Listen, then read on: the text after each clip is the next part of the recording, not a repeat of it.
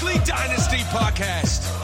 We are here with your hosts, Dave Reed, Ryan Wilkinson, and Joey Gallo.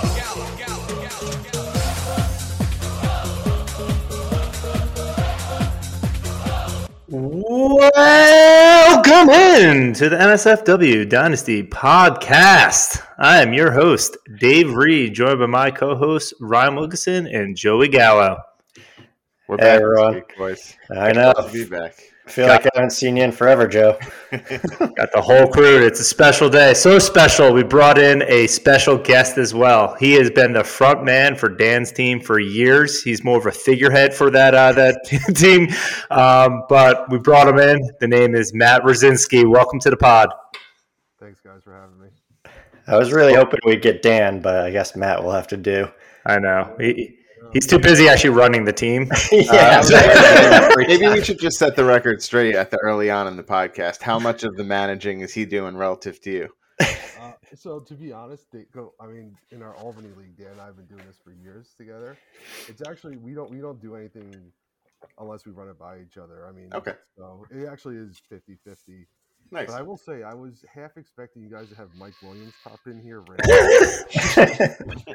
arch nemesis. But I'm a little disappointed, but it's all right. It is the NSFW podcast, but it's still that he's too much for that. Like, there's not a label strong enough for Mike Williams to be on this pod. But we got a special one for you guys today.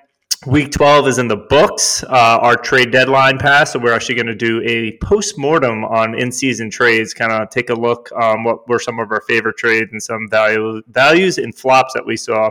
But also, obviously, do our normal run-through of Week 12. And as always, when we have a special guest, we got the DK Lineup Challenge. But first, we're going to jump into the medical ward.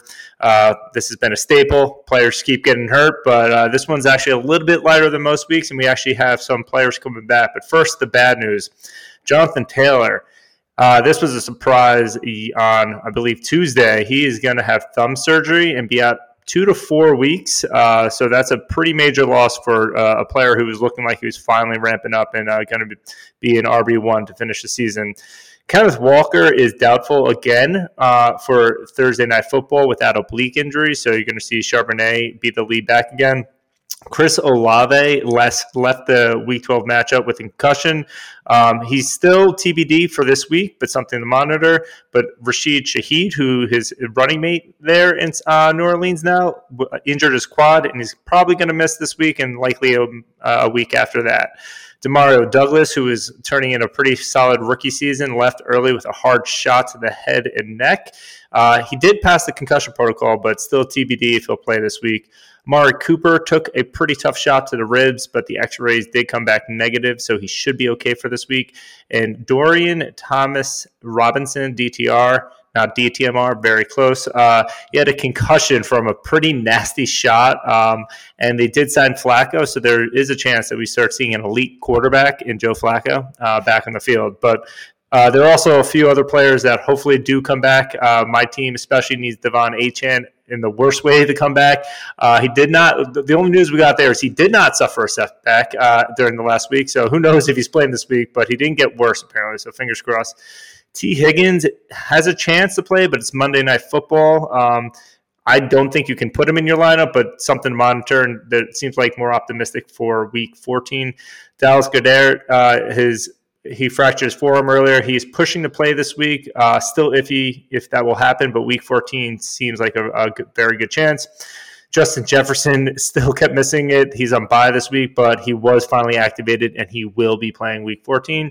And Aaron Rodgers is designated to return from the IR for who knows why. No idea why he's doing this move, but he looks like he is actually trying to play this season. They have 3 weeks to get him activated with the window now being open. So we'll see if he can make the Jets less pathetic to close out the season. But which of these injuries or returns are standing out the most to you guys? Yeah, so I'll jump in on Jonathan Taylor, right? So they say 2 to 4 weeks. They say they're going to try and get him back quickly, and they're obviously not eliminated from playoff contention, so they have incentive to get him back. You saw, though, that coming back from the suspension, the pup earlier in the previous injury. It took him, you mentioned him getting ramped up. It took him a while to get ramped up. I think the first game he was back, Zach Moss still put up better numbers, got more carries. Zach Moss is going to get opportunity now too. So I just feel like it's a weird situation with Taylor where by the time he comes back, it's going to be week 16, week 17. You're going to have tough decisions to make in the playoffs if your team's still alive. So if I'm a Taylor owner, I'm kind of not really counting on him at all, really, until the very, very end, if I'm lucky to even be alive at that point. And if I have Zach Moss, then you basically found yourself starting running back the rest of the way. So pretty fortunate. Yeah, I feel like Jonathan Taylor's really the only major one there. Most of the other guys should be back within a week or two. The only other thing I'll say is if Olave and Shaheed both do miss this week, Michael Thomas is on IR, so who knows who will be catching the ball for the Saints. But yeah, otherwise nothing too crazy. And then the Kamara, by the way, it'll be Kamara. Kamara, yeah, I guess it will all just go to the running back. But yeah, nothing too crazy other than that. I saw something today that was like Olave practiced in a limited fashion. Please. Which was like a good first sign. Yeah. But, there's still kind of – it wasn't the worst concussion you've ever seen, right? Like he landed on his head rather than taking a blow to the head from a defender, but – And usually with concussions, if you start practicing early, that's usually a good sign. It's when you start missing practices, like you don't clear the protocol, but you're starting to get reps in. So that he's trending the right way. So I also need him. Yeah, Taylor hurts pretty bad. Yeah.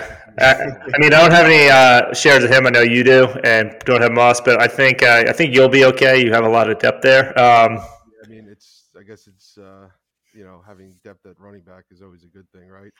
But the downfall for us is we lost Taylor and Zach Moss. The Mikes both have the Mikes. Oh, yeah. And we're playing them this week. So if you look at our, the projected points, they kind of evened out, not fully, but they're a lot closer than I would have liked. So that was kind of a tough one. Seeing the fortune flip like that in Dynasty is the fun and devastating part about it, because there's again stud players like Jonathan Taylor that are staples of your lineup. Zach Moss, maybe an afterthought on your bench. Maybe they were looking to ship him, and boom, all of a sudden you got another valuable asset. I wish that would happen to me a bit more often, but it's all right. We're moving on. But yeah, like that. It's funny how when a guy gets hurt on your redraft team, it's all right, let's see who I have on my bench. Let's see who I can get from the waiver wire. Mm-hmm. When someone gets hurt on your dynasty team, unless it's a position of depth, you're just what kind of piece of shit am I going to throw in there this week? Yeah, because you're not scouring the waivers, and now our trade deadline's passed. I'm just God, damn, this is dire. But I basically just hope for 2 points for whoever I throw in, because there's nothing left. Or Devon A-Chain doesn't play, so Raheem Mostert is the starter once again. Yeah, but that's why I keep throwing Justin Watson in my lineup. I've started Justin Watson 5 times this year, which is more than I ever wanted to start Justin Watson, but it's been paying off. At this point, you probably got to start him even if you have better options, because he's getting a lot of targets. Stay in the flames. Yeah. But, I mean, that's a good point. Why don't we move into the overall discussion on how Week 12 went? Because Justin Watson, will do that as the segue because we're pros here. He did have another touchdown this week. But with it, I did one thing because I'm also a Mahomes owner in another league. It seems like Mahomes' ceiling is kind of capped right now. He's not having any of these blow-up games that you expect from him. But you did see Rashid Rice really step up, maybe start, usurping, I like to call, for Justin Watson into the wide receiver 1 role. But Pacheco really seems to be the star there. It's the player who, coming into the season, you weren't sure we were going to have. He looks like he's potentially a top 15 running back going forward. Yeah, he's amazing. Every single time he touches the ball, I'm just this guy is so incredibly good. It was last year when he first came on, it was a lot of camp hype and, I think 7th rounder, I think. Yeah. But he's insanely good. He's honestly one of my favorite running backs to watch in the whole league. He's tiny too, but he runs fierce. Love it. Yeah, and you mentioned Mahomes, but his ceiling just hasn't been there. But 2 quarterbacks who have had the ceilings, the Bills and the Eagles, quite the game there for the week. Both teams just kind of went crazy from a fantasy perspective, and it was also an amazing game. But the Bills just keep losing for some reason.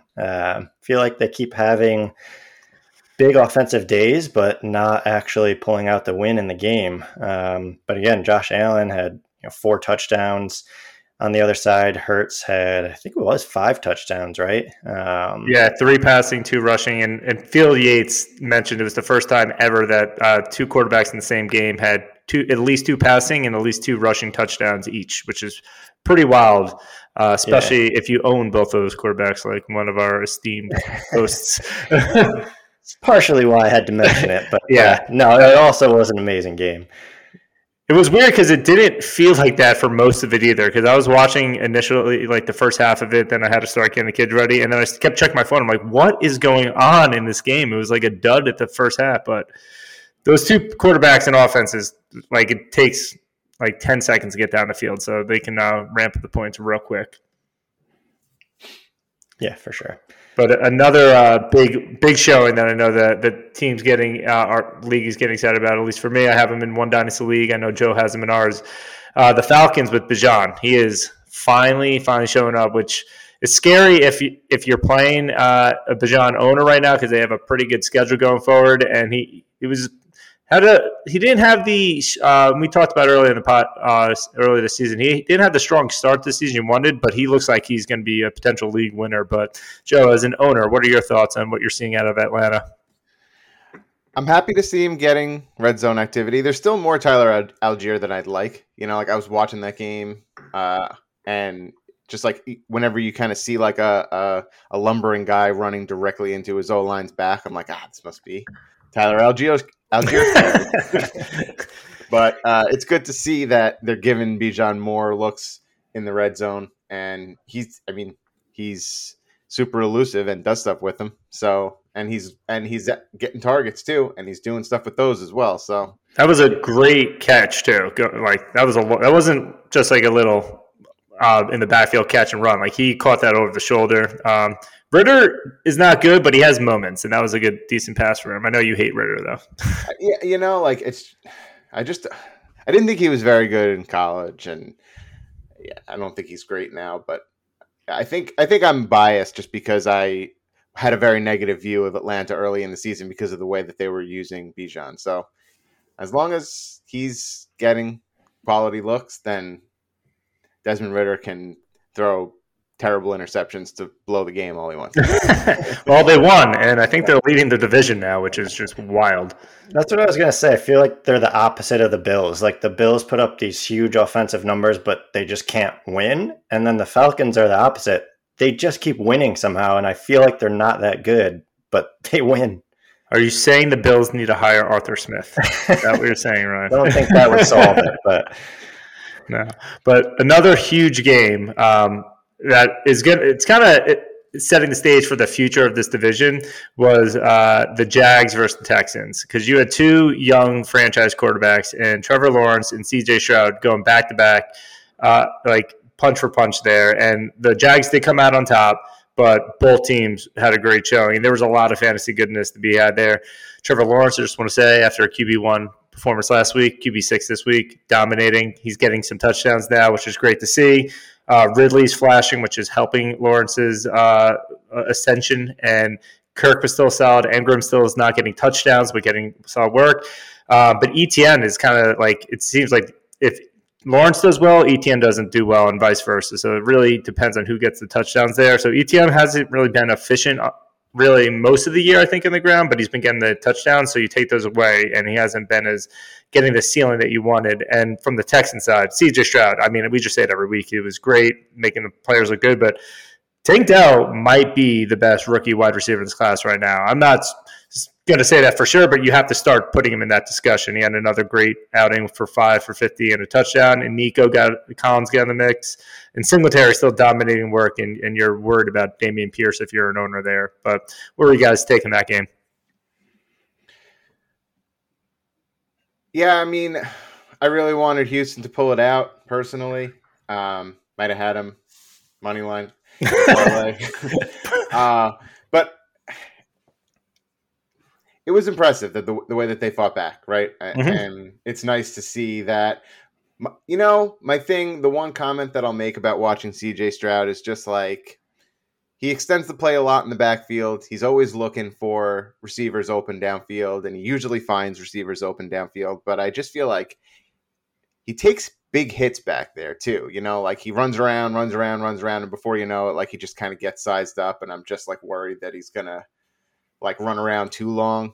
Like he could probably benefit from throwing it away and not taking like these massive hits. That being said, he played a great game. He probably could have, I don't remember the exact situation on that last drive, but it was like a second or third down, and was trying to make the first down rather than just pick up another like 5 to 10 yards. Like he could have either ran it or like thrown just a short pass that would have brought the field goal a little bit closer rather than just like going for to make the whatever they had to gain like 20 something yards, 25 yards because he got sacked. And that ended up obviously costing them because the field goal ended up like hitting the crossbar. Yeah. So, but he's a rookie after all. He's human. Still an amazing game. Still a top, probably at this point 6 or 7 dynasty quarterback for fantasy. And every week I feel like you just are like, yeah, this guy is elite. Yeah, fun to watch and fun game. Yeah, and another game, more so, it's just I believe this was on Thanksgiving, the Thursday night. The last game was the 49ers and the Seahawks. More so just saying that Christian McCaffrey's still doing CMC things. 2 touchdowns. This guy's a cheat code. I was like looking at total points for all players, and he's like, if he was a quarterback, I think he'd be like the QB like 8 or something, like the guy at a running back position, which is just crazy. That's especially in the super flex, like you could have gone one quarterback if you had CMC, which someone did, because again, such an advantage there. Purdy was just okay, but the main reason why I called that out is there were 3 rush touchdowns. So Purdy had a good matchup, didn't get the point you wanted to. CMC obviously got 2 of them, but Debo was starting to look pretty good. And wanted to start calling that out because he did get the other rushing touchdown there and got some work in the passing game. So I gave Debo a very strong look for my lineup this week against Philadelphia. I may have added him in. That's also why I'm talking about it. But Ayuk was good. I also want to call it out because we had a touchdown parlay, 1 player from each game, and Ayuk was the last one. He got a late touchdown for us to seal that win for us. But Ayuk only had 2 catches, but he is continually coming through and getting those deeper shots off of like play action, which you love to see. But in Seattle was a mess. Charbs was like, he got the work, was inefficient, but more so is that all 3 wide receivers weren't great. But I really want to see what you guys think about JSN because I love his long-term potential, but I just don't think he's helping anyone this year. No, not this year. Yeah, and I think Geno Smith has kind of taken a step back, which is a big part of it. So you're just not seeing the production from DK, Lockett, and JSN. So we'll see what happens next year. But yeah, this year is probably kind of over for them. Yeah, and I don't think the NFL did Seahawks any favors with their schedule. I mean, you go 49ers. I think they have Dallas, right? Yep. And then do they have 49ers again next week?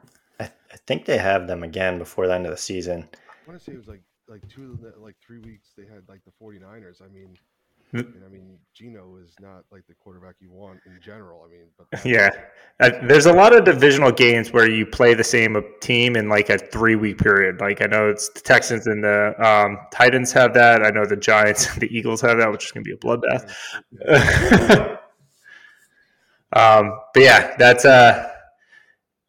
playing against the 49ers is you're not going to have a good statistical day. So that you understand like a lot of those players' stat lines are going to be reduced a bit, but it's more is okay.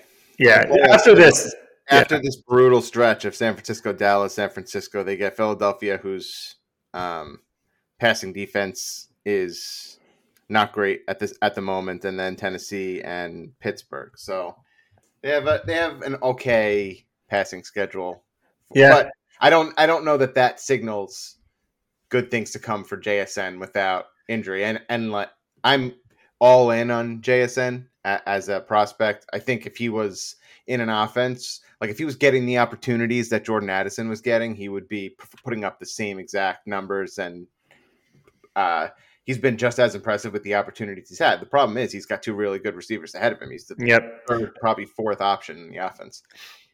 Yeah, I mean, he made one amazing catch in that game, but I think that's really what's coming down. People thought he was just going to supplant Lockett, I think was like because Lockett's older, and Lockett's got staying power. And we'll see what happens in the offseason and with that wide receiver room, but until Lockett moves on or ages out, like JSN's upside is going to be limited, I think. They have years left. I think Lockett's got 2 more years left. 1 year, 2 years left on his deal, and then they can cut him. They have an out after 1 year for less dead cap hit. And Metcalf just signed, so like they have I've been trying, like Sluter knows, I've literally had spent the last 2 months trying to acquire him and unsuccessfully, but because I'm in on the talent, but every time I want to like bump my offer up, I go to, Spotrac and I look at the contract situation for Lockett and Metcalf, and I'm just like, these guys stay healthy, it could be a while. Yeah, exactly. Like the talent's undeniable, but situation does matter. And then quarterbacks, it's going to be up in the air in Seattle in the near future too. So we'll see what happens there. But for a quarterback that won't be going anywhere, at least in the near future, but the quarterback that did leave, Frank Wright is out in Carolina. I mean, that team is one of the worst looking teams I've seen in a while, especially with a number 1 overall pick. Obviously you don't expect rookies to be amazing out of the gate, but I don't know, maybe it is the coaching, but it's hard to imagine how bad Bryce Young would be. But that whole offense just fell apart, especially this past week. Thielens did nothing. He went 1 for 2 yards. Sanders had 28 yards, and how many carries do you think that was? 15. He's getting a lot of work, and he just stinks. And Mingo, he flashed a little bit, but he also ran out of bounds when he could have cut a ball. So I don't know, things are just a mess there. And yeah, it's just terrible to see that happen to a young quarterback. But what do you guys thought? Do you think things are going to improve for Bryce without Frank Wright, or what? I think it's going to take some time. Like you said, I think it's kind of a whole team issue here. Like Thielen, kind of came out of nowhere and was the wide receiver 1 and was having huge fantasy days. But the reality is he's not someone you really want as your wide receiver 1 right now. So that coupled with Sanders just not being good and Mingo being the only other real option there, I think is going to hold him back for a little bit. But hopefully it helps and he turns it around a little bit and then can have a more productive year 2. I think it's even worse. They don't even have a first-round pick this year. Yeah. That's wound, right? Yeah, they got to go into free agency and have to get a guy like a T. Higgins or someone over there to help Bryce or something, but it is brutal there. And also, if you own Thielen, especially with the head coach being out there, you don't know what the offense is now going to look like. He was being featured early on. They made a change with the play caller, so his value might be drying up with his age. So we'll see. And I think he's younger than us, so that's weird to say. But also another big game, not a fun one exactly to watch, was the Steelers-Bengals. I think this was the first time the Steelers had 400 yards of offense in over 2.5 years or something like that, which is just a crazy stat to say. I think it was the longest one. But the biggest winner out of that game was Pat Freiermuth. Muth is Luth. He got back. I don't know. We're obviously a tight end premium league. I want to see how high you guys are kind of viewing Freiermuth going forward. So the Bengals this year, for whatever reason, I have no idea. I don't know when I was alerted to this. It was at some point when I was doing research before a primetime game, trying to decide who to put in my parlay. But apparently they have a historically terrible defense against the tight end. So I kind of I had the thought maybe this would be a week for Freiermuth. I'm high on him, but I wanna see it another time or two beyond just the against the Bengals, because I kind of had a thought going into that game that it might be a good opportunity, and they literally threw it to him on the first pass of the game for 30 yards up the seam. And it was kind of just all right, well, clearly their coaching is aware that this team can't cover the tight end because they're going to him right away. They threw the ball to him twice over the last 2 weeks. So He's great. He's been great for even earlier this season before he got hurt. He had a couple big games, a couple big touchdown passes, receptions. So not incredibly high on him at the moment, right? I wouldn't say like top 5, but like, maybe like in the 8 to 10 range. I like that. I'm with it. Also, other players that stepped up was Najee Harris actually had a good game. Warren had a fumble. He's if you listen to pod, I love Warren, but that was not his best game. And from the Bengals side, it is just kind of a mess there. The Steelers obviously won that.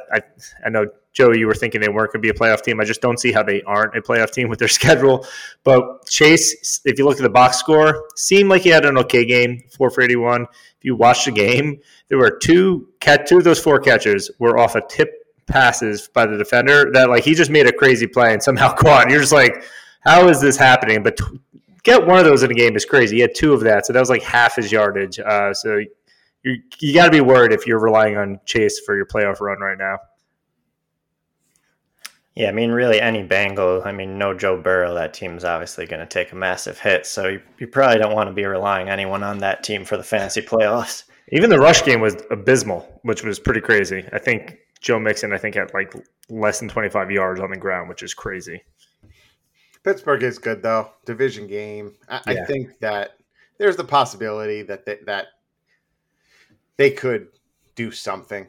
I don't know what their schedule's like down the stretch, but ideally, we kind of had like a feeling it wasn't going to be the best for Jake Browning going against Pittsburgh in his first start. Yeah, but someone coming back in their first start in a while that had a great day is Joey's man. I'll let you take it away. It was Kyren Williams. Yeah, Kyren Williams looked absolutely incredible. He had 143 yards on the ground. He had how many yards receiving? 60-something yards receiving, over 200 yards from scrimmage for the game. 2 touchdowns. Yeah. So, 2 touchdowns. Yeah. Yep. But yeah, he was incredible, and my expectations were low because a lot of times you see these guys come back and from injury in like the first game. It's like we probably should have read the tea leaves when they cut Darrell Henderson before they even saw Kyren Williams take a snap, that they felt pretty good about how he was looking. They took his time with him too because they had the bye. So I think he had like an extra week or 2 to get back. So he was clearly healthy. Yeah, he's awesome, and the offense fits him perfectly. And as the season has progressed, early in the season, I thought it was going to be more of like a flash in the pan type of situation. But as the season progresses, I'm more and more confident that this might be something that he can replicate or carry into next year. Yeah, obviously I've been a major skeptic, and after this game, I don't think they're moving away from him after the season personally. I've never thought he was looked that good on the field. He looked fast. The Cards D sucks, so maybe it was just their slow defenders, but he was just like blown past defenders. So I was like, I don't remember Kyren being able to do this. And it helped Stafford, who's like, if you're going to the playoffs, Stafford's like was a cheap quarterback. He threw for 4 touchdowns, 2 to Kyren and 2 to who? Tyler Higbee, who hadn't had a touchdown all season. So if you're a Puka or a Cooper Kupp owner, you were very disappointed in what was a plus matchup. Yeah, the Cooper Kupp situation is a headache. It doesn't look like a great one. No. Every single time he gets tackled, he's like he stays down. It's tough. Yeah, and then on the other side, Kyler looked okay. He had a rushing touchdown. Hollywood started to get the target share, and Trey McBride is easily the most reliable, I think, option in Arizona, and looking like an upper half tight end 1 right now, because someone who's going to get the work, get enough catches, and has the upside of a touchdown every single week. So that's exciting to see that's continuing each single week here. Arizona as a team, I think, looks good. I'm happy to what I see from Kyler. I think they currently have the number 2 pick. So if number 1 ends up being a quarterback in some capacity, either the Bears trade to somebody else or the Bears decide to take a quarterback and the Cardinals end up potentially with Marvin Harrison Jr., maybe they decide to just stick it out with Kyler and add Marvin Harrison, I think that would be pretty awesome. So we'll see. Yeah. I mean, definitely looks good there, but doesn't look as good as what's going in Dallas. I think I know Matt pre-show we were talking about looking for Dak in the DK lineup wasn't an option there, but he's going to win people leagues this year, don't you think? Yeah, I mean, especially in our Albany league, Ryan the Dak trade, huh? Yeah, he's coming out like a bandit in that. Dak trade worked out for sure. Yeah, I mean, he's looked unbelievable, throwing 4 touchdowns like multiple times in the last couple of weeks. 2 picks, 18 touchdowns and 2 picks in the last something like 5 or 6 games. It's like something ridiculous. And his schedule doesn't get hard ever the rest of the year. He's got Seattle this week, horrible defense. He's got Philly, horrible secondary, and he's got Buffalo. We saw that just get lit up by Hurts. You got Miami, who obviously gets lit up and has a ton of points there, especially if it's a good team. Then you get the Lions, who have a horrible secondary. They got lit up by Jordan Love. And then even to close out the year in Week 18, where we're not playing, it's the Commanders, who's stinky defense. Like, it's going to be insane at the end of the year. He might be the QB1 to close out the season. To be fair, the Dolphins did just shut out the Jets, but, Yes. Well, Tim Boyle, I think, did throw a touchdown on him. So if you're going to let Tim Boyle throw a TD on you, maybe the wrong way as well. So that's true. But do you know how many games Zach Wilson did not throw a touchdown? And you have arguably a worse quarterback throwing one against you, which I guess, I mean, talk about that game. Even if you own Breece Hall, I don't know how you're feeling right now because, like, on the ground, he hasn't eclipsed over 50 yards. I think he had 50 one time, but he hasn't gone over 50 yards since week 5 on the ground. He's getting a lot of work in the passing game, which is propping up his value, but it is just rough having any pieces of that offense in your team where you had such high hopes. I mean, we mentioned Rodgers is coming back. Who knows if that's going to save you at all, but it's rough there. And obviously, when you playing against the Dolphins, like I just always want to say this every single week with Tyreek, he has at least one play where he's like does something that no one else can do, and he's the most consistently unstoppable player I think I've ever seen. The guy is just insane, which is not fair. Even though the Jets' defense is good, he still just got his. Yeah, I mean, Tyreek's pretty expensive on DK this week, and worth it. That's all. Foreshadowing. Yeah. Speaking of foreshadowing the DK lineup, Dave, I want to get a temperature check from you real quick on the Commanders. You talked about that Dallas game, and the offense has looked funky, if you will, for lack of a better word, the last 2 weeks. Last 2 weeks ago against the Giants, I don't know if that's just a thing where they just don't play well against the Giants. And then last week in Dallas, that's probably what we're going to chalk it up to. But Sam Howell, confidence level, still high? Yeah, I mean, I'm not worried about Sam Howell at all. The Giants, because like this happened early in the year. That was one of the other wins that the Giants had. And I think Matt started. The Giants just seemed to have their number. Like Howell was coming in blazing, played the Giants and put up a stinker. And then after that was amazing. Then gets to the Giants and put up a stinker. I think it's just the defensive scheme somehow gets to Howell and he can't figure it out. And then the Cowboys have one of the best defenses in the entire league. They're arguably like top 3, if not the best defense. And I mean, they have one guy who I think broke the record for pick sixes in a season. I think he has like 6, which is crazy. But he still threw for 300 yards. And he didn't throw for a touchdown. He did throw 1 pick, but he rushed one in. So I'm not overly concerned. It is a weird offense picking your shot from like a pass catcher option because they just spread the ball so much. Like Curtis Samuel was the lead this time. And I mean, Dotson and Terry McLaurin were still okay, but yeah, it's pretty crazy that he can. And I'm impressed from a quarterback perspective because he's not just like honing in on one player. He's like actually reading the field and picking the open guy. Yeah, I mean, I like Howell. I'm not worried about him. I think he's going to be great.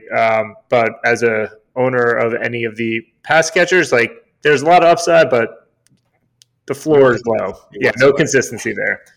But I still believe in it. I don't know if you guys agree, or if I just have rose-colored lenses that I'm looking at him through. I think it's going to depend on the coaching staff next year, right? I mean, I don't think Bieniemy's really helped himself by leaving Kansas City to try to get a head coaching job. And I think Rivera's gone. I mean, they're probably going to do an overhaul of the whole front office and everything. And you never know, a new coach, they could be like, all right, let's go trade up and get a quarterback. And Sam Howell could be looking for a job. And I'm sure he will get a job. I mean, if Desmond Ritter's a quarterback. Goddamn right. Yeah. Tim Boyle's a quarterback. I'm just saying, Howell could definitely get a job somewhere. I don't think they'd move away from Howie yet. I think the coaching staff would still give him a chance because he's done great this year. He's still young. He's on a rookie contract, so like that's the other thing. Like he hasn't played bad enough where you'd be concerned about his play yet, and he's cheap. I think if he was bad next year with the new coaching staff, then yes, he would be out the door potentially. But hey, we get it. You love him. I love him. I mean, I was made. He's basically a rookie. Like, imagine if you drafted a rookie playing like Sam Howell, you'd be so pumped. He played one game last year.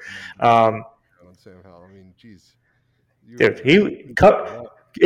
if you were looking at mock drafts going into 2 seasons ago, like people were thinking he was going to be a first rounder potentially. He slipped very far. I don't really understand it, but he looks great in my opinion. I don't know, but. Why don't we talk about a rookie QB that actually looks great? DeVito. DeVito, he's winning games. I wish he wouldn't, but he is. Yeah, just won 2 in a row. Family at the tailgate. That was pretty awesome. I know. I love the family stuff. But yeah, I feel like that's the only game we haven't talked about. Obviously, probably because it was such a bad game. But there's not a lot of fantasy goodness to be had there. Yeah, unless you're looking for guys that may be losing their jobs soon. But yeah, Giants win 2 in a row. You got to be pumped, Dave.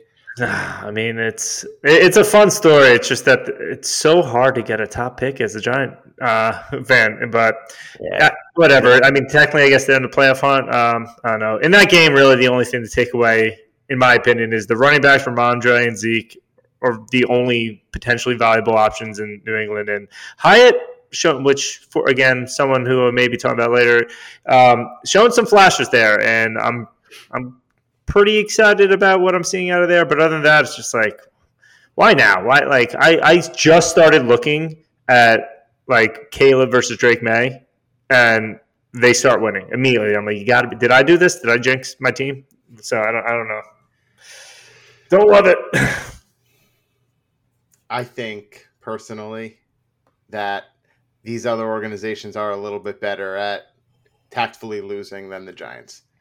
Like, I just think, I think like that the other side of the field. I was gonna say, Belichick definitely said, "You better not hit this kick." Yeah, rub some baby oil on that football before they would just move the ball into Giants territory, and then Mac Jones would throw the most horrendous, disgusting interception, like getting a little bit of pressure, like just throws it directly to a Giants DB, and I'm just like, it just. As he's coming out for that kick, it's like this random schmuck that I've never heard of before. I'm like, there's no possible way this guy's hitting this kick. And yanks it 6 feet to the left. I don't know. You can't convince me that the Patriots were trying to win that game. They're too savvy of an organization. Like, I'm sure Kraft was telling Belichick one way or another, I've done a lot for you. You better lose every single game. Look as good as you can for the first 45 minutes, but lose. And just to close out the last 2 games that were the primetime games, the Chargers, they can't win.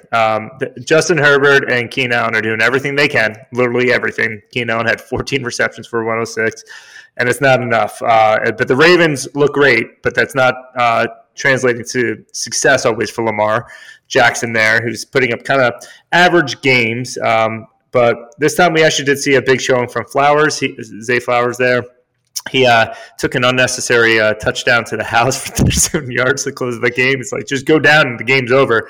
But, the rookie wanted his stats there. But wanted to get your thoughts on the Chargers offense overall. How do you feel about Lamar maybe? And Eckler, who doesn't really look that strong in the past couple of games. And I'm feeling like that cliff might be coming.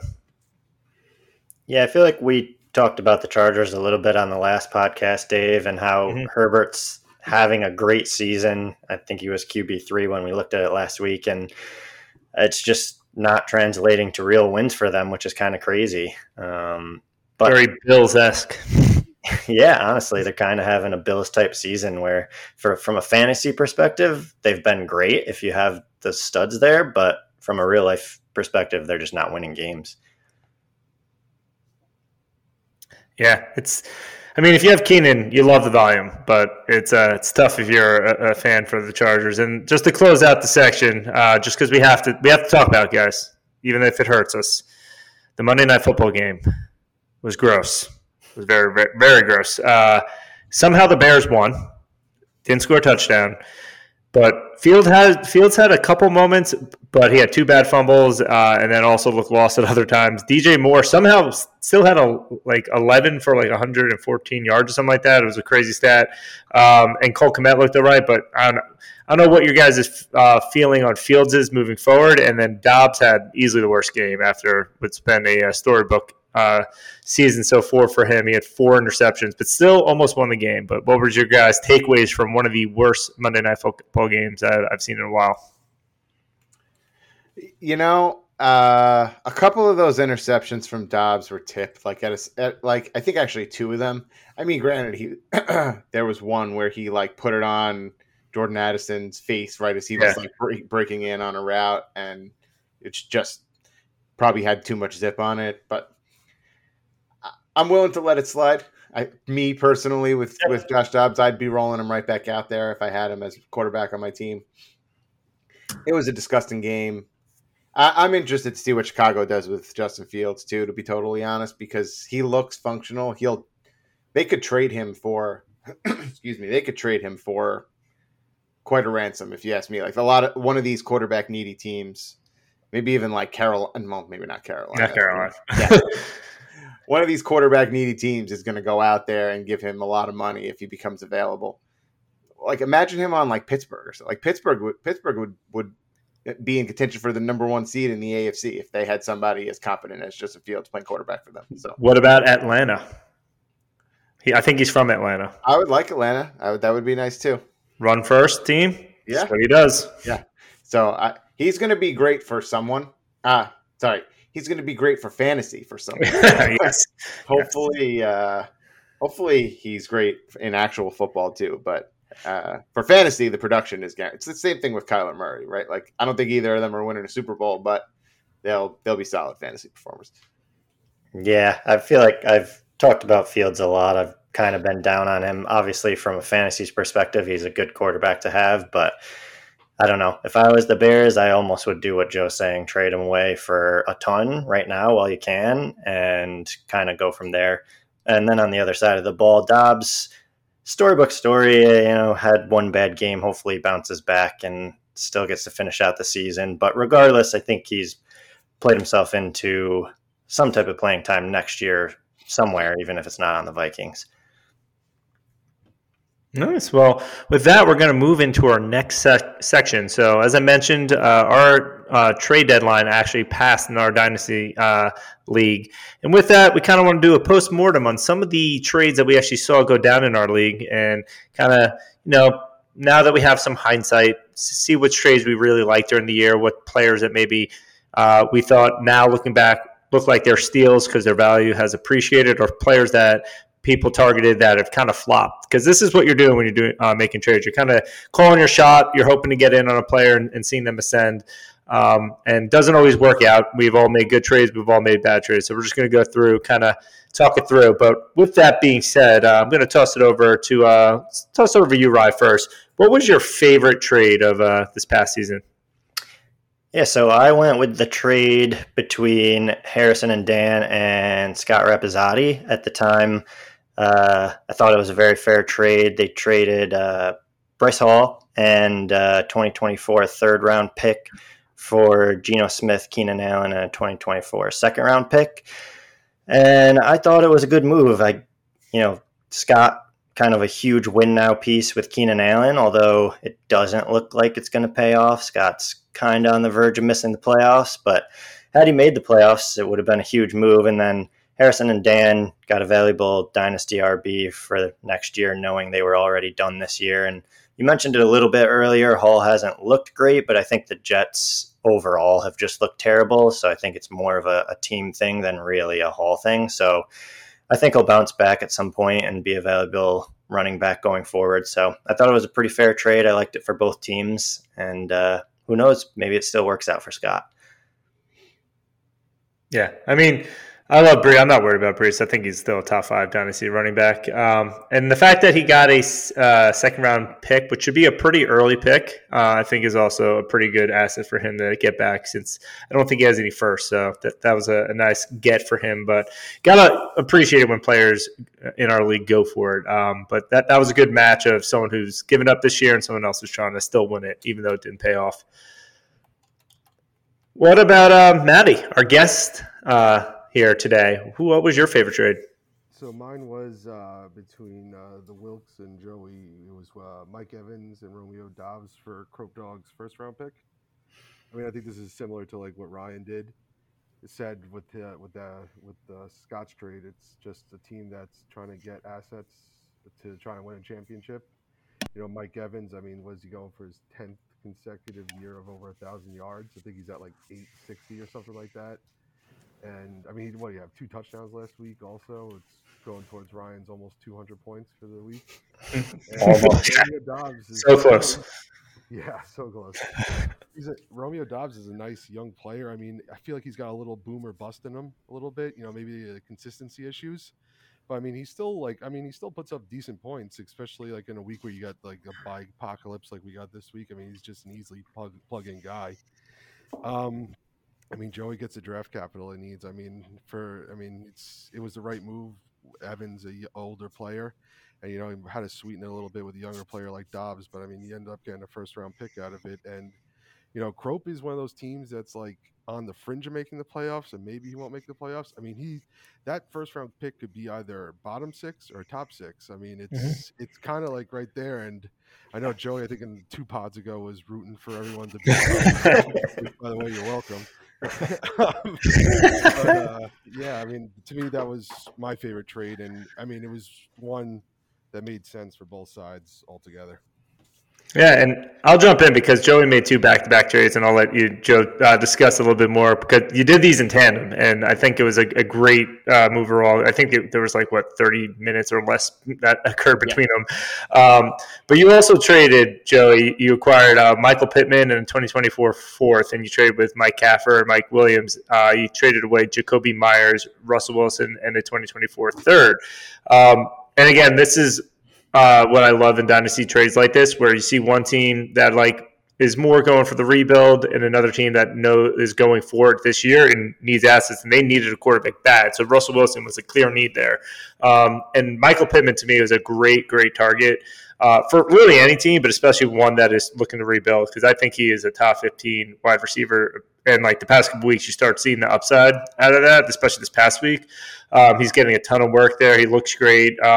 He potentially even becoming a wide receiver 1 overall in Dynasty. So I thought it was a great trade. The picks, just to even it out, you throw in later picks, it doesn't really matter at that point, but it just makes people feel better about the trade overall. And Jacoby Myers did step up this week, so there is potential that he could help the Mikes get through in the playoff rounds. But I think it was a savvy move for both teams, but I love, especially when you put the 2 trades in tandem for Joe. I like we did.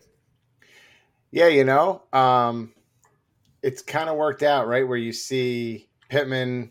I mean, Pittman's had a strong season most of the way, but Russ has really put it together. I mean, obviously the team's on a 5 or 6 game winning streak. They're probably the hottest team in the league, and he's been playing really well. He's not throwing interceptions, so it seems like he's kind of settled into the offense, and he's on that long contract. There were a little bit of concerns early in the year, will he get benched? What's going to happen? Is Sean Payton going to end up?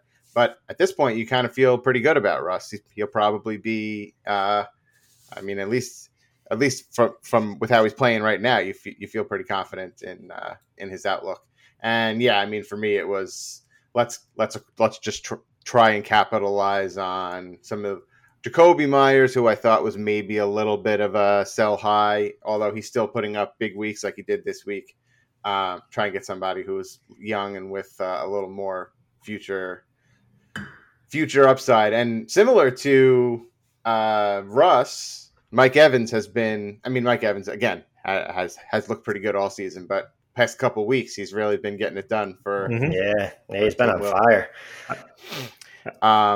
And it's funny, we talk about Crope Dog's pick. I just realized as I was kind of like evaluating the standings either today or last night, my team had like an unusually strong week and beat Schluter, right? Yep. Knocked Schluter back to 6-6, which in retrospect kind of sucks because if I had lost, right, like Schluter goes to 7-5, and he's another person who's in contention to potentially hold Crope out of the playoffs, right? So Crope's at 7-5. Mm-hmm.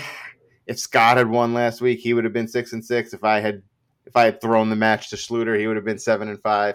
You never really want to like just do a little bit of a tank ski against somebody who's in your division, but yeah, I was just like, God, if only I had just lost. If only I had just lost to Schluter, the likelihood that Crope would have been in the bottom 6 would have been at least some percentage points higher right now. But we'll see what happens the next 2 weeks. I think you play Crope this week. So I do, but I don't have a full lineup, which I'm not feeling great about because he's got Tyreek going against the Commanders, which is terrifying. A little banged up. We'll see. Maybe you won't play. Oh, yeah, maybe. I need HN to come back. I have no Hawkinson, so I think I'm rolling out Chig. We'll see. But I don't love the options I got this week. But yeah, no, I mean, the other thing about your team too, it's funny because you made some of these trades, and as we mentioned, Bajan's coming. Your team is actually scary now going in. Like you almost beat me last week, and you didn't have Bajan or Pittman, which I was like, this is very serendipitous here. So. Your division, even though you got a low record, the trades you've made are win for the future, but they certainly help you this year too. So it's going to be a battle.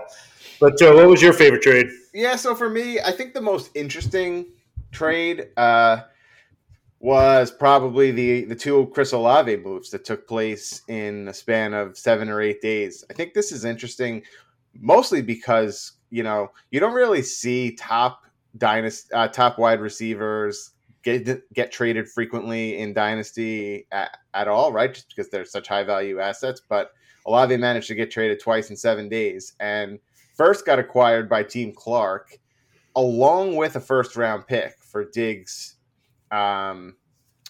Pierce, and Rashee Rice. So, I mean, honestly, like looking at that trade, I mean, obviously now we can look back with a little bit of retrospect, and we know that Rashee Rice has blossomed a bit since then. Damian Pierce hasn't been so great, and even Diggs probably was better in the first half of the season than he has been the last couple of weeks. But I look at that trade as a huge win. That initial trade is a huge win for Team Clark, right? To acquire Chris Olave and a first for, obviously Diggs. Diggs is great, but he's on the older side, right? You don't even know if he's going to be in Buffalo next year. So I like that. I thought it was kind of a steal for him, but then ended up trading him a week later to Dave. Fucking Dave, just like that's right, baby. Hoodwinked him. No, traded to Dave for a couple of more solid depth pieces. I think, and J.K. Dobbins' corpse, which we've talked about a couple times. They added that in. I didn't even offer that. They were like, "Get this guy off my." They wanted. I was like, "Oh, they wanted sure." Take him. But if you put these two pieces together, then it ends up being Diggs, Pierce, Rice, and 2 firsts. Oh, sorry, for 2 firsts, Lockett and Judy. Right, I'm not even going to include J.K. Dobbins in the spoils because no respect. May as well just drop him right now. Diggs, Pierce, and Rice for 2 firsts, Lockett and Judy, which is still good, right? Like that's still like a good outcome, I think, for Team Clark. I don't think it's as good as if they had just kept Olave, but still, right? Like I think net those are 2 interesting trades and involves 3 teams, and I do think the second trade where you grabbed Olave was a good buy low on a really valuable asset. Chris Olave had a couple tough weeks in the middle of the season where Derek Carr looked terrible, and you just kind of like there was a little bit of the public opinion was was swaying a bit, and I feel like he kind of capitalized there. But yeah, those super interesting trades. I thought they were all pretty fair, and those are the kind of blockbusters that you like to see. So yeah, there was definitely fireworks, and on the Olave, I think I was texting you on the side like right after it. I was like getting very antsy. I was trying to get Olave from Schluter, it wasn't happening, and then when it went to Clark, I was like, all right. New blood has no idea of how hard I've been trying to get Olave with it, and he had another bad week. And I was actually playing the Clark Sauce that week, so I was like, I don't want to play against Olave because I think he's going to blow up. But also, I was like, this is in my opinion, like the last chance to maybe get Olave because, as you mentioned, these type of players are not usually available, and I think this was like the most attainable he'll ever be. So. I went hard. I was like, we got to make this work. I got to get this guy. Yeah. Good moves. Very good moves. Yeah. Moving on, though, but as we mentioned, and we kind of talked about some of this, is just some of these players that are appreciating in value since the trades. And I know we were talking about Olave, so I'm going to lead this over to you, Matt. But, like, what are some players that you think since the trade have kind of rose in value? So mine actually was, originally I had Josh Dobbs, and after Monday night's game, I kind of switched that to Chris Olave. I love it. Yeah. I mean, when you look at Olave, I mean, it's crazy. Like last year, he probably should have been Rookie of the Year, right? Had he not gotten all the injuries. And then he gets Derek Carr compared to Andy Dalton. Who would have thought Andy Dalton would have been a better quarterback for Chris Olave than Derek Carr? But it seems like Jameis Winston now has shown the blueprint what to do with Olave. Throw it in the area that he is, and Chris Olave will make a play on the ball. And Derek Carr obviously does the same thing and gets him a concussion because he throws the ball drastically. Yeah. But, I mean, the last 2 weeks, I mean, he had 18.4 points. Then last week he had 14.9 points. And I'm pretty sure he exited pretty early, right, with the concussion? Yeah, he had a huge first half. He had like almost 100 yards in the first half, I think. Yeah, I was going to say, or it was like the early second half. I mean, he literally still had half a game left, and he was over 100 yards. And then if he can play this week, I mean, he plays Detroit, which is not a great defense. And that's probably going to be one of those games where it's going to be could be a shootout, right? Mm-hmm. And after that, it's Carolina. So, I mean, you're looking at the last two weeks of the regular season division matchups of Chris Olave, if he can play. I mean, if he can, it is what it is. But if he can, I mean, you're looking at two pretty juicy matchups for Chris Olave. And, I mean, the overall trade when you got him, I mean, Lockett and Judy. I mean, Judy, who knows? Lockett's getting old. JK, no legs, like you guys are saying, and really is he going to play, JK? Yeah. No, he's working out with Aaron Rodgers, so who knows? He might be back by week 17. But you really got him for a 2020. You really got Olave for a 2024 first and second rounder. I mean, if you really think about where you're picking, I mean, you're number one in the league. I mean, you could potentially have a bye. So right off the bat, you're talking about your first round pick would be a bottom 4 pick, right? I mean, if you said to anyone, "Oh, I'm going to pick at number 8," it's like that would be the best case scenario, right? And you'd be like, "I'm going to get a Chris Olave at number 8." I mean, you would take that any day of the week, right? And big time. Really, that's the way I looked at it. Was as a first and second. The second was kind of almost a sweetener at the time because I mean, Olave was not playing well. And I actually was shocked when Schluter traded him because we tried to get him for a while. And, it was back and forth. But he seemed pretty adamant that he wasn't going to trade him. I mean, the trade he got for him, I mean, I get it. He likes Rashid Rice. I mean, it was a good trade. And I was just like, wow, he actually traded him. And then a week later, I was like, damn. I was like, who would have thought Chris Olave would have been traded twice in, a week? It was pretty wild. But, I mean, for me, he's, the guy on the rise right now. And especially with a juicy matchup. I mean, he could win you the division if he plays, like I said. I need him to, so let's hope so. But yeah. Well, I mean, your points against is going to probably be That's right. My team plays great D. Right. But against those are your two top assets, right? Yeah, exactly. Points against. Everyone should do as well with points against as I do. It's everyone else's fault, not me. But Joe, what about you? What player did you think was on the rise that's been traded?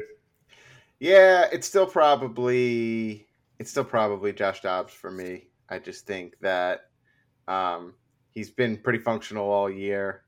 And I think he's done enough where even if Minnesota moves on, he probably finds an opportunity with another team. He's been rushing. He had 2 rushing touchdowns. Had 2 rushing touchdowns already for Minnesota. And I think he was acquired for a 2026 third, right? It was second.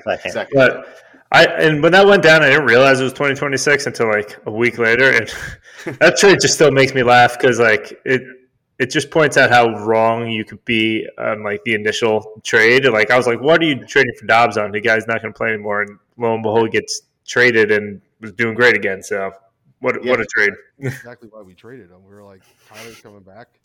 The Cardinals said we're not trading him, and Dan and I were like, well, we'll get anything for him. And even if it's a 2026 second, like whatever, we'll throw it out there. Scott needed a quarterback, and with Tannehill early in the season, we were like, all right, you want another quarterback? Here you go.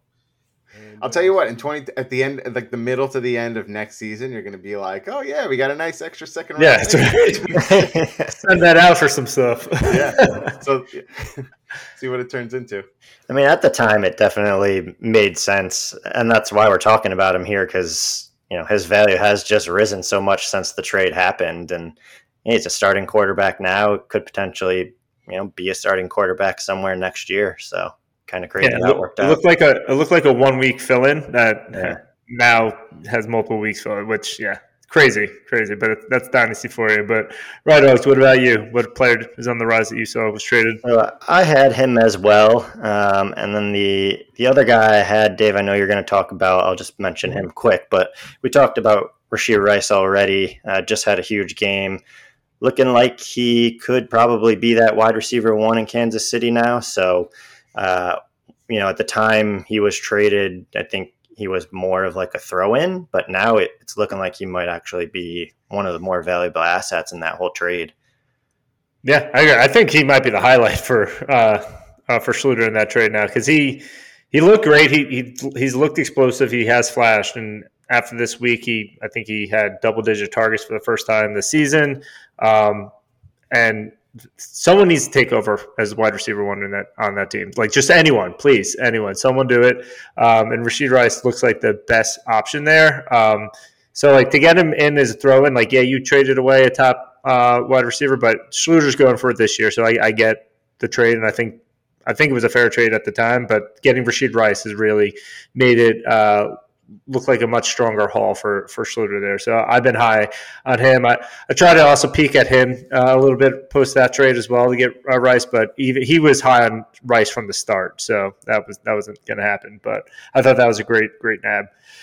But there's a few steals there, but there's a lot more flops because, you take a shot. Not everything pays out there. So talk about some of the players that maybe didn't pan out well. And Ryan, I'll let you start off because you got a couple funny ones. Yeah, the one I just have to mention is Zach Wilson, just because he was the timing could have been better. Yeah, the timing again. He was traded and then literally benched within, I think it was like a day or two, of the trade happening. I think the trade happened like Sunday morning, and he was benched like midday. Yeah, so just real unfortunate timing there, but it was only a 3rd-round pick, so hopefully he didn't end up giving too much, but he'd be untradeable right now. So great timing of that trade. And then another one that Schluter's involved in, we traded with him preseason, Madison and Stevenson. Coincidentally, they were both in that same trade, but at the time you thought you were getting a solid starting RB with at least some like top 15 upside from either one.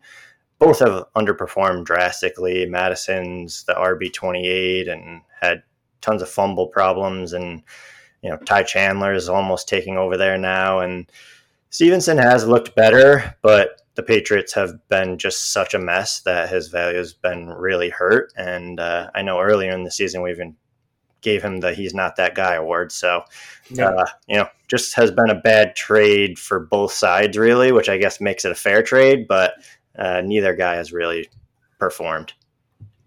There's one other player in that trade that looked pretty bad as well. I think it was Jameson Williams. Jameson Williams, he's still got some value though. He's had some touchdowns and some catches. Some is a good word for that. But no, it's that trade was just stinky from the start. But Jameson probably has the most upside. Ramondre is looking like he may be bounced back second half. But another player who kind of has the same arc as that, I think, is the one Joe's going to talk about. Yeah, Tony Pollard was the first one that came to mind, but you can't even really say Tony Pollard right now, though, because the last 2 weeks he's kind of coming back into form, and the timing couldn't be better for you guys, Matt, as you're heading into playoffs, right? So I get the feeling, and we talked earlier about Dallas's schedule being softish coming down the stretch.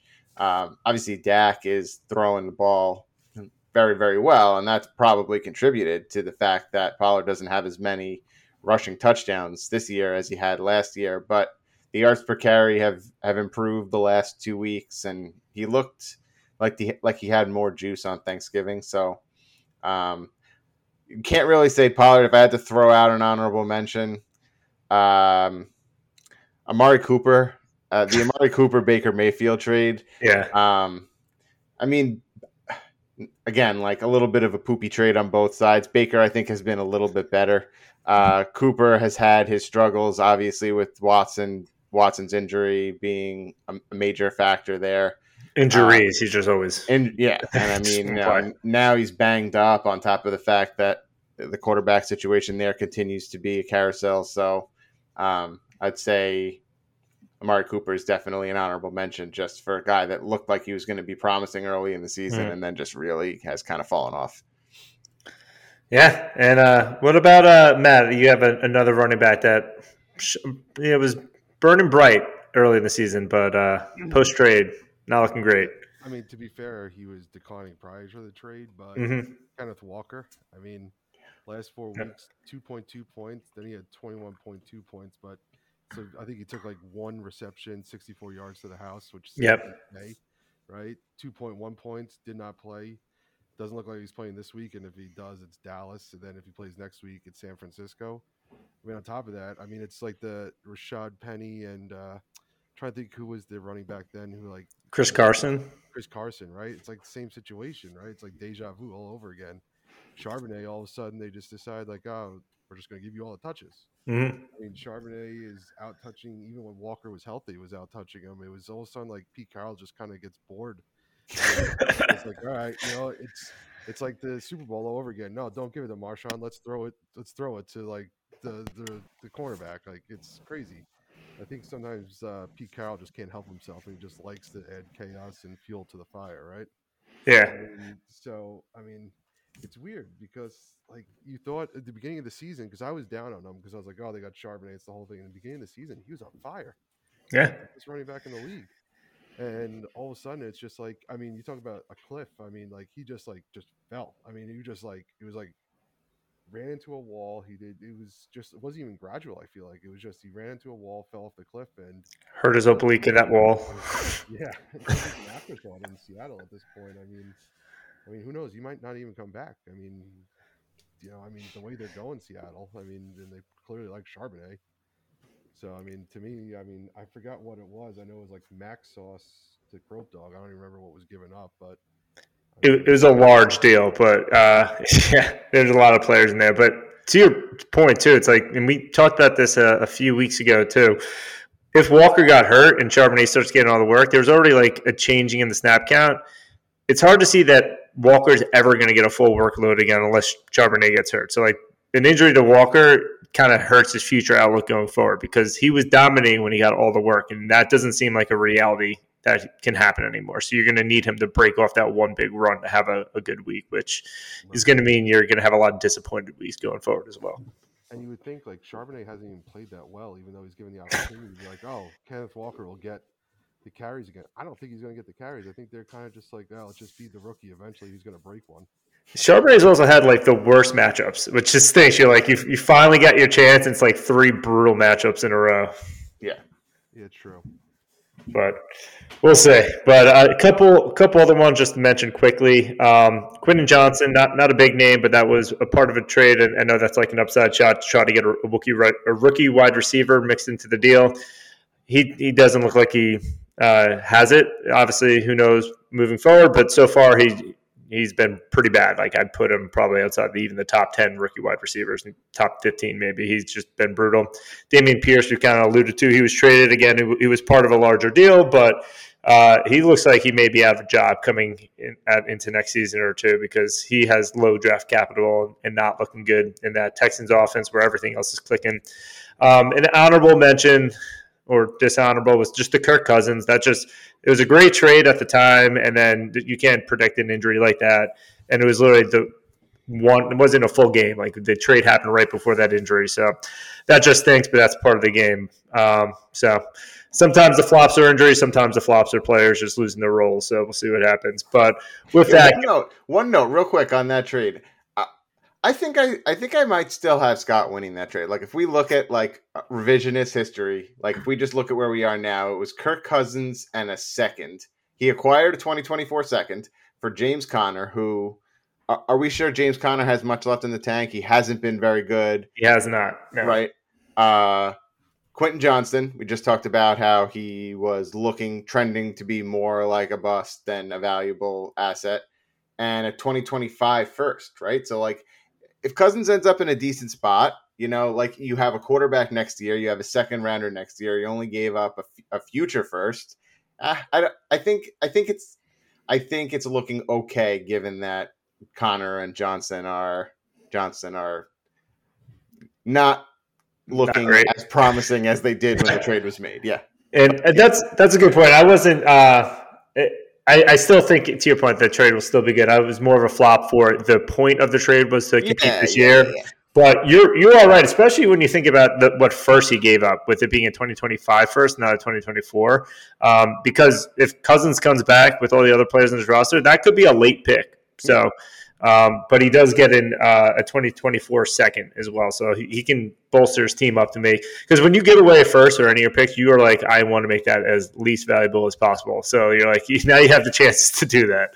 And he's still in on Cousins. I was trying to acquire Cousins from him at the deadline for my next year team, and he's like, no, I think I'm going to write it out with Cousins. Yeah, it's not a bad call. Paid a lot for him, so they want him back. Yeah, you got it at this point. Good for next year. I mean, it's a veteran-heavy team. I mean, if you think about it, you just said the 2025 pick. I mean, he has a lot of good players. I mean, he doesn't have a very small window for those players, but I mean, he's got another year at least. So next year, zero quarterbacks. See, he might actually have to think about which quarterback he wants to start next year, which is pretty wild. Right? Imagine, man, crazy. About Tannehill, but I mean, like if you think about Dobbs, Cousins, and I mean, he's got a decent team, and his wide receivers are good.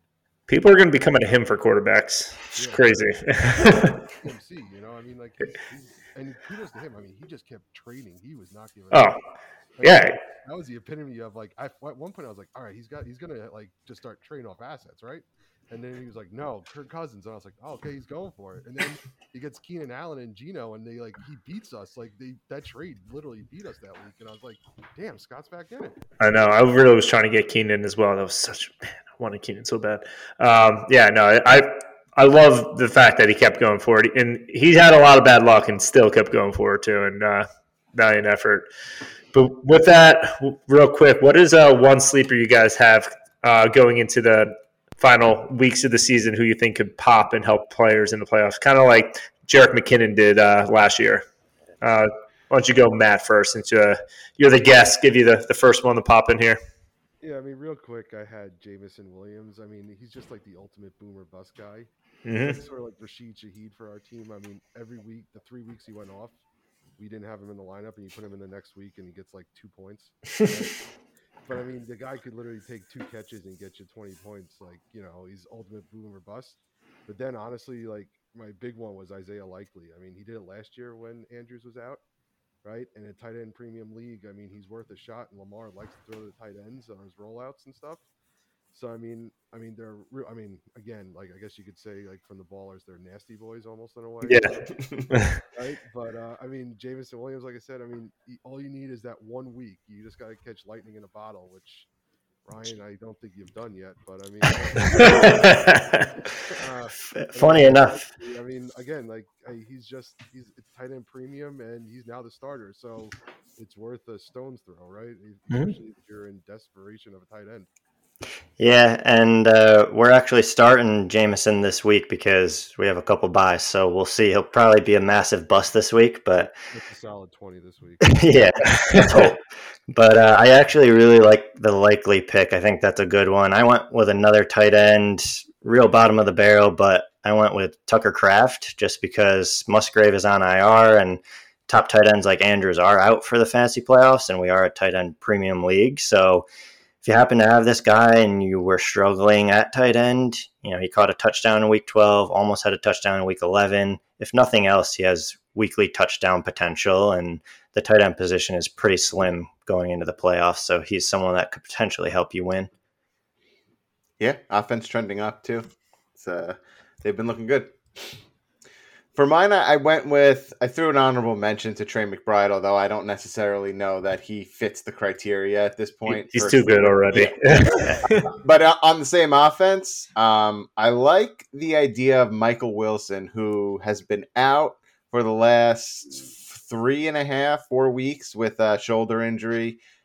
He's not practicing now. He's not likely to play this week. And then next week is their bye. So this is a weeks 15 through 17 speculative ad. If he's out there in a redraft, Dave appears to have him in this league for Dynasty or another. Yeah. He definitely flashed early in the season, had a 2-touchdown game with Josh Dobbs. Hasn't been out there with Kyler yet, but I don't know. Hollywood is not dominating that number one wide receiver role. Greg Dortch is still getting a lot of looks. Those looks are likely to go to Wilson once he's back. And yeah, I mean, if he produced a bunch with Dobbs, I feel like there's some upside there where he could potentially be somebody who comes out of nowhere to contribute to a winning team in the playoffs. Yeah, I mean, I've been wanting to start him every single week, and it's like, is he going to play? And he keeps getting rolled out. It's killing me.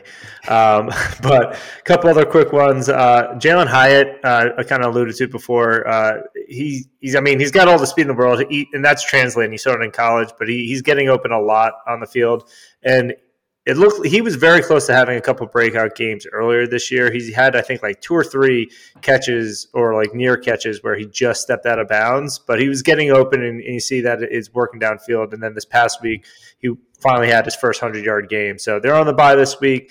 But I would also think with a team that is not the strongest record-wise, they'll probably try to get a bigger look out of their rookies. So I could see him getting a few more targets going into the end of the season.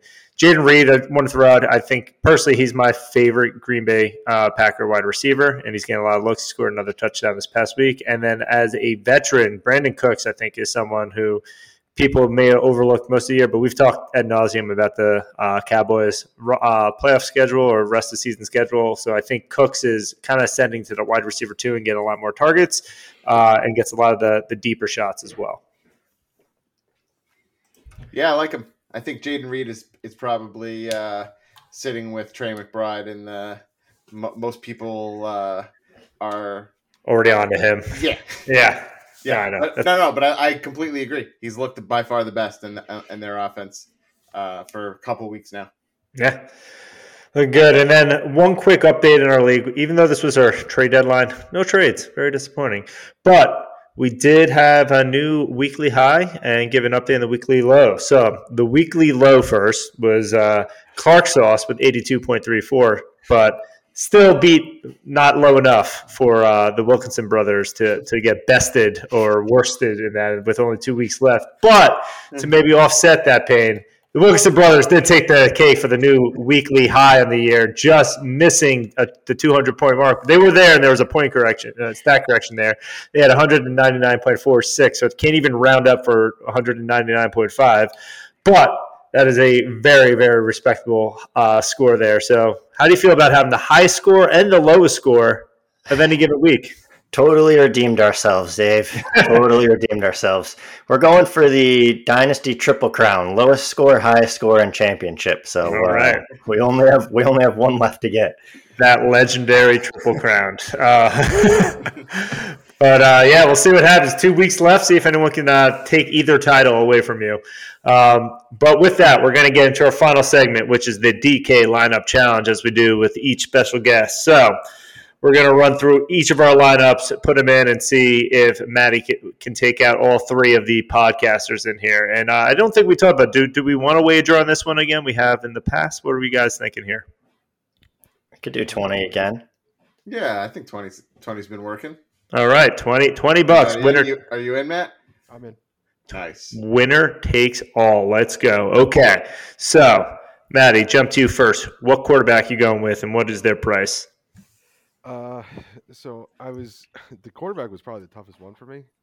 I think Joe, you alluded to it before the show. It was tough. Pickens. I ended up going with Brock Purdy against San Francisco. Against Philadelphia. And the reason I kind of went with that was just because of their secondary. That was the best I can give you, and it actually worked out that I could get a better receiver by doing it. So he only cost me $6,100.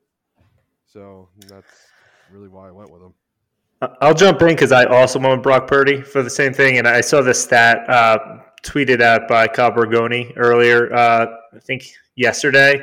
Opponents are throwing 68% of the time against Philadelphia, the highest rate in the NFL, and that is actually down from 70% before this past week. So wheels up for Purdy over here. He's going to be throwing a ton. So I originally did have Purdy in my lineup. Ended up taking him out because I got gun shy because on the road, cold weather, and rain in the forecast. I was like, like that was what shied me away. But honestly, the matchup is perfect, and I got to say, if I didn't end up with the guy that I had, he was going to be my next best option. Mm-hmm. Who'd you go with, though, Joe? I ended up going with Sam Howell. Yes, let's go. I'm Howell this week, $6,200. I think that it's a good bounce back spot for him. He's had 2 rough weeks. He's at home.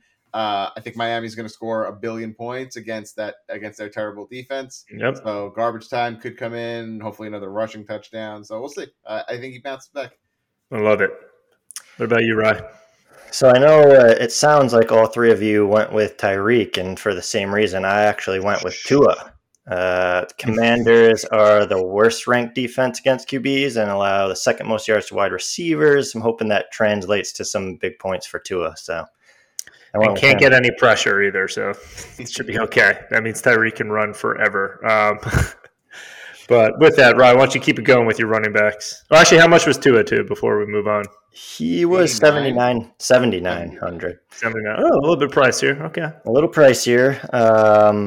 Running backs, I went with John Robinson. I feel like we kind of talked about how I like it. The Jets just aren't that good at stopping the run. And last week he had 16 attempts and 3 targets. So I'm hoping Arthur Smith gives him the ball again this week. And then I actually went with Zach Moss. Should hopefully get his 3-down roll back with JT missing the week, and he was only $4,600, so it seemed like great value.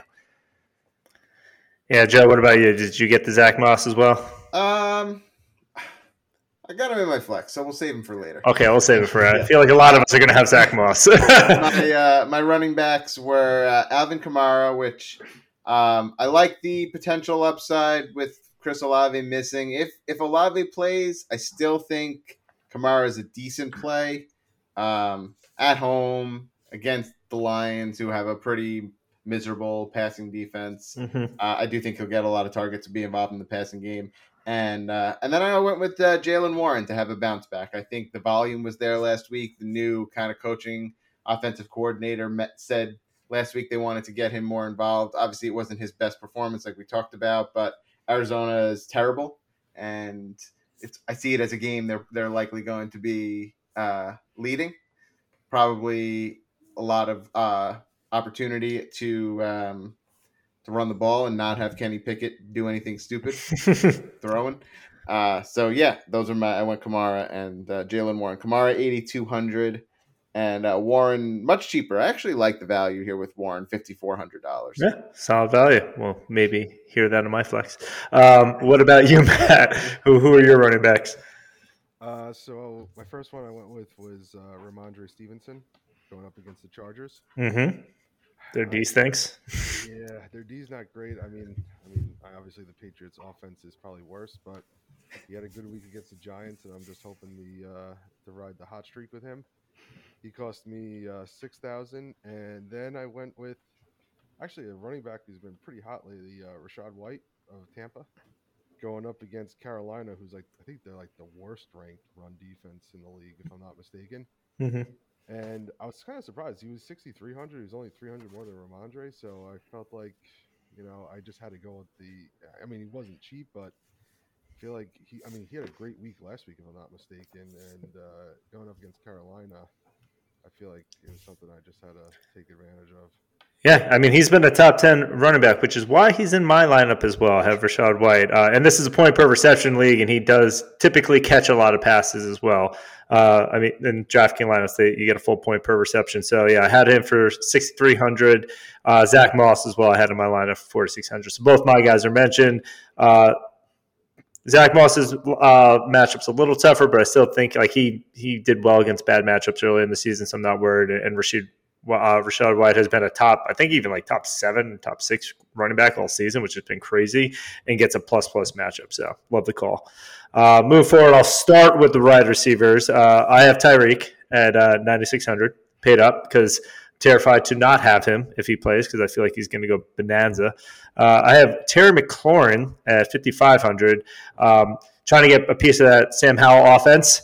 And a good matchup there. Same game as Tyreek. I think there's going to be a lot of points scored, and I'm hoping this is the game where Terry gets a lot of targets. And then finally with wide receiver, I got my stack with Debo. So it was debating between Debo and Ayuk, but Debo is about $1,000 cheaper at 6,200.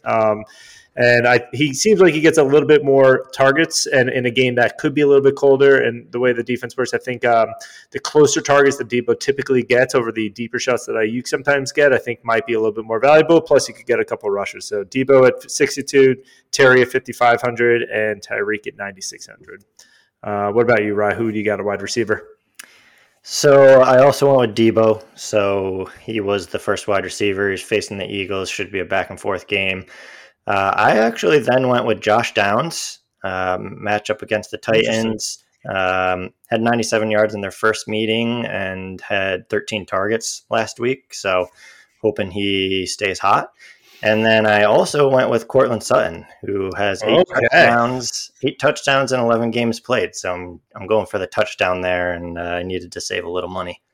I dig it. What about you, Joe? I like the Downs call. To be honest, he was out for a while. He was hurt. Last week was like his first week kind of back, like fully healthy from the injury. And like you said, 13 targets. He was heavily involved. So good call with that one. So I started with my stack with Sam Howell, which this is a challenge with going with Sam Howell. It's tough to stack Washington receivers because who has any idea? So I decided to just go with the cheapest option, and it just so happens to be the most productive option from last week's game, which is Curtis Samuel, $4,100. He got a ton of opportunity last week. I think he had 10 or 11 targets, over 100 yards. And honestly, as an owner of Jahan Dotson and Terry McLaurin in different leagues, he's just gotten an annoying amount of targets throughout the entire season, quite frankly. So, maybe in a game where they're down and passing the ball a lot, he can do something. And then I spent up $7,300 riding the hot hand with Devontae Smith. I like that game. I think they're going to be passing the ball quite a bit. And the sun god himself, Amon-Ra St. Brown, who's been just so incredibly productive all season, rock solid in the lineup, $8,500. New Orleans has a top half defense, and Jared Goff is not the best on the road, which gives me a little pause, but it's on the road in a dome. It's not like he's out in the conditions. It's a little bit more like Ford Field for Goff, and I like the solid floor that I'm getting from Amon-Ra, hopefully to combat against all of your Tyreek. I love Amon-Ra because the best thing about him, I think this has happened a couple games or now and happened this past week. He's not having a great game, and then if they're down, the last drive or two, he just gets hyper targeted. He was at I think 4 or 5 receptions, and then he last 2 minutes he up to 9 and almost 100 yards. So that's a great call. What about you, Matt? So I started with paid up for Tyreek because like you said, Dave, would hate Too to scared. have him in my lineup. Yeah. I mean, it's just such a juicy matchup, right? And like Dave said, 9,600. And then I went with Josh Downs as well, like Ryan. At Ooh, 5,100. Maddie. Oh, wow. The reason why I did it, I don't have Zach Moss in my lineup because I was kind of running out of money because between my next receiver, I'm going to say, and Tyreek took up a lot. And, Tennessee's a pretty good run team, but they're pretty bad against the pass. And Minshew's actually played pretty well for the Colts. And I think Joey said it. He's been hurt, and now he's finally back. And him and Pittman are actually a decent duo together. Mm-hmm. So I went with Downs, and then I got my stack with Purdy, and I paid up for Brandon Ayuk at 7,200. Part of the reason is I'm really rooting for him in another league because I have an outside shot at the playoffs, and I'm playing actually against Dave. I know. You will do good because I get lit up by every single team I play in that league. Well, I'm hoping to. All my points against that I don't have in our league is in that league. True story. A true story. Again, like we said, we said it ad nauseum, but Philadelphia's secondary is just pretty pitiful. Mm-hmm. And I feel like with Purdy, I feel like I had to go with the stack with somebody, and I was between him and Debo. Debo, I think, is about $1,000 cheaper, but like I said, I'm rooting for Ayuk in another league, so I said I'm going to double down, and I'm either going to do real well or real poorly in both leagues. So I went with Ayuk at 7,200. It's part of the fun of this. It's the rooting interest. But Matt, why don't you close out your roster with your tight end, flex, and defense? Yeah, it's pretty ugly. So I was the tight end's not too bad. I actually went with at 3,600 with Logan Thomas Nice. against Miami. Mm-hmm. The guy's 32, and he's played well this year. I feel like if I can get 8 to 10 points from him, I would be happy. But that's kind of what he's done all year, right? Yeah. He was 3,600, and Miami's not the best secondary or defense in general. And then for my flex, I went with Ryan's boy Jameson Williams. The dark is. I feel like I gotta be man of my word, right? I said he is a nasty boy, right? So I went with a nasty boy in my flex spot. So I'm getting 0 points, or I'm getting 20 points out of that. And then with the little money I had left, I just threw the Patriots defense in there for 2,400. I know it's against the Chargers, but I don't know. The Chargers are weird. Keenan Allen is going to probably torch them, but I have Eckler in the Dynasty League, and he is just not seemed like the same player as in the past. And the Patriots played really well. Granted, it was against the Giants last week, but the Patriots defense isn't terrible. So, it's also defense. I feel like you just stream defenses at this point, right? Like trying to save money. Yeah. The Dallas defense or San Francisco defense, it's every week you're just playing the matchup. Yeah. So with whatever money I had left, I ended up with $100. I could have upgraded Purdy to Sam Howell, but I, out of principle, refused. What about you, Joe? Want to close out your lineup? Yeah, so I too had the New England defense. So I'm with you. I think it's decent savings. The Chargers are weird. They're also not great on the road. It's a cold weather game. They're flying across the country. There's rain. It's the kind of game that I don't anticipate them scoring a ton of points. I don't really anticipate New England scoring a ton of points. So I don't think the Chargers are going to be motivated to score a lot of points. So I think it's a good mucky game for $2,400. If I can get a baseline of 5 or 6 points, it'll be good. In my flex, like I said earlier, I did go with Zach Moss, $4,600 for a starting running back. I thought that was pretty good value, although the matchup isn't great. He excelled in the role earlier in the season, and I'm sure he's pumped to have it back. And then for my tight end, I went with Cade Otton, who actually has been somewhat productive, and for only $3,200, I needed to save a little bit.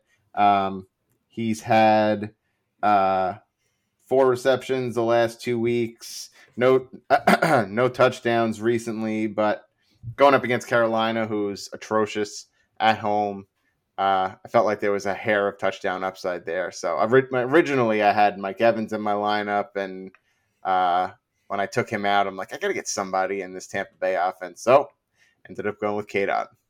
I dig it. I like it. I had the same thought too. I'll jump in quick on mine. I had in my flex, you already kind of mentioned it, but Jalen Warren for 54 going up against the Cards. The Cards, these stinks. We saw Kyron Williams just light him up coming off the IR. So I'm hoping Jalen Warren's explosiveness will exploit that D as well. I actually took for defense the Saints D against the Detroit Lions, kind of to the points that made you a little worried at first for Goff. And Goff could have a bad game and Amaron still be great, which we've seen multiple times this season. But I'm hoping that since it's on the road, it's pretty stout defense. They sack him, maybe get a couple turnovers, build on what was an ugly game for Goff on Thanksgiving afternoon. And then in my tight end, I went with Jawan Johnson, assuming if Olave's out, even I'm praying Olave's in, but if he's out, this goes up even more. But regardless, he's getting a good amount of targets. Shaheed's going to be out anyway. Taysom Hill is all over the place, but I think he should still get a pretty good target share. And we mentioned the line secondary, like their pass defense is not very strong, so I think Jamal can get some pretty good looks there. So at 3,400, I thought that was good value.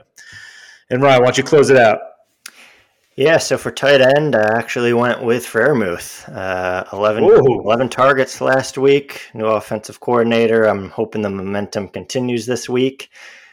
Flex, I went with Rachaad White. So, we talked about him. He has over 15 points per game the last 6 games, and he now gets the Panthers, who are 30th against the run. And then on defense, I actually went with the Falcons because they're playing Tim Boyle. Yeah. Can't go wrong there. That's all you got to say. Yeah. Looks at it, Tim Boyle, defense. Okay, take it. And then I also had an extra $100 like Matt. So, nice. Couldn't upgrade anyone, though. Felt pretty good with this lineup. Great. Well, I'm excited. We'll see. I think this will be an interesting matchup. We do have a lot of more overlap than I was expecting. So it should be interesting to see which ones step up and if Matt can take us out.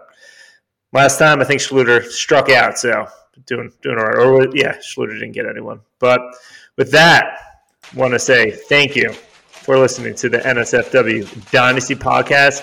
Good luck with your final playoff pushes, unless you're playing me. See you guys later. You guys.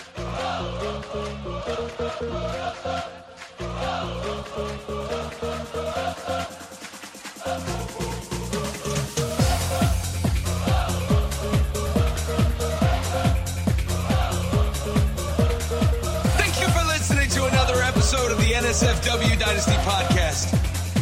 Tune in next time.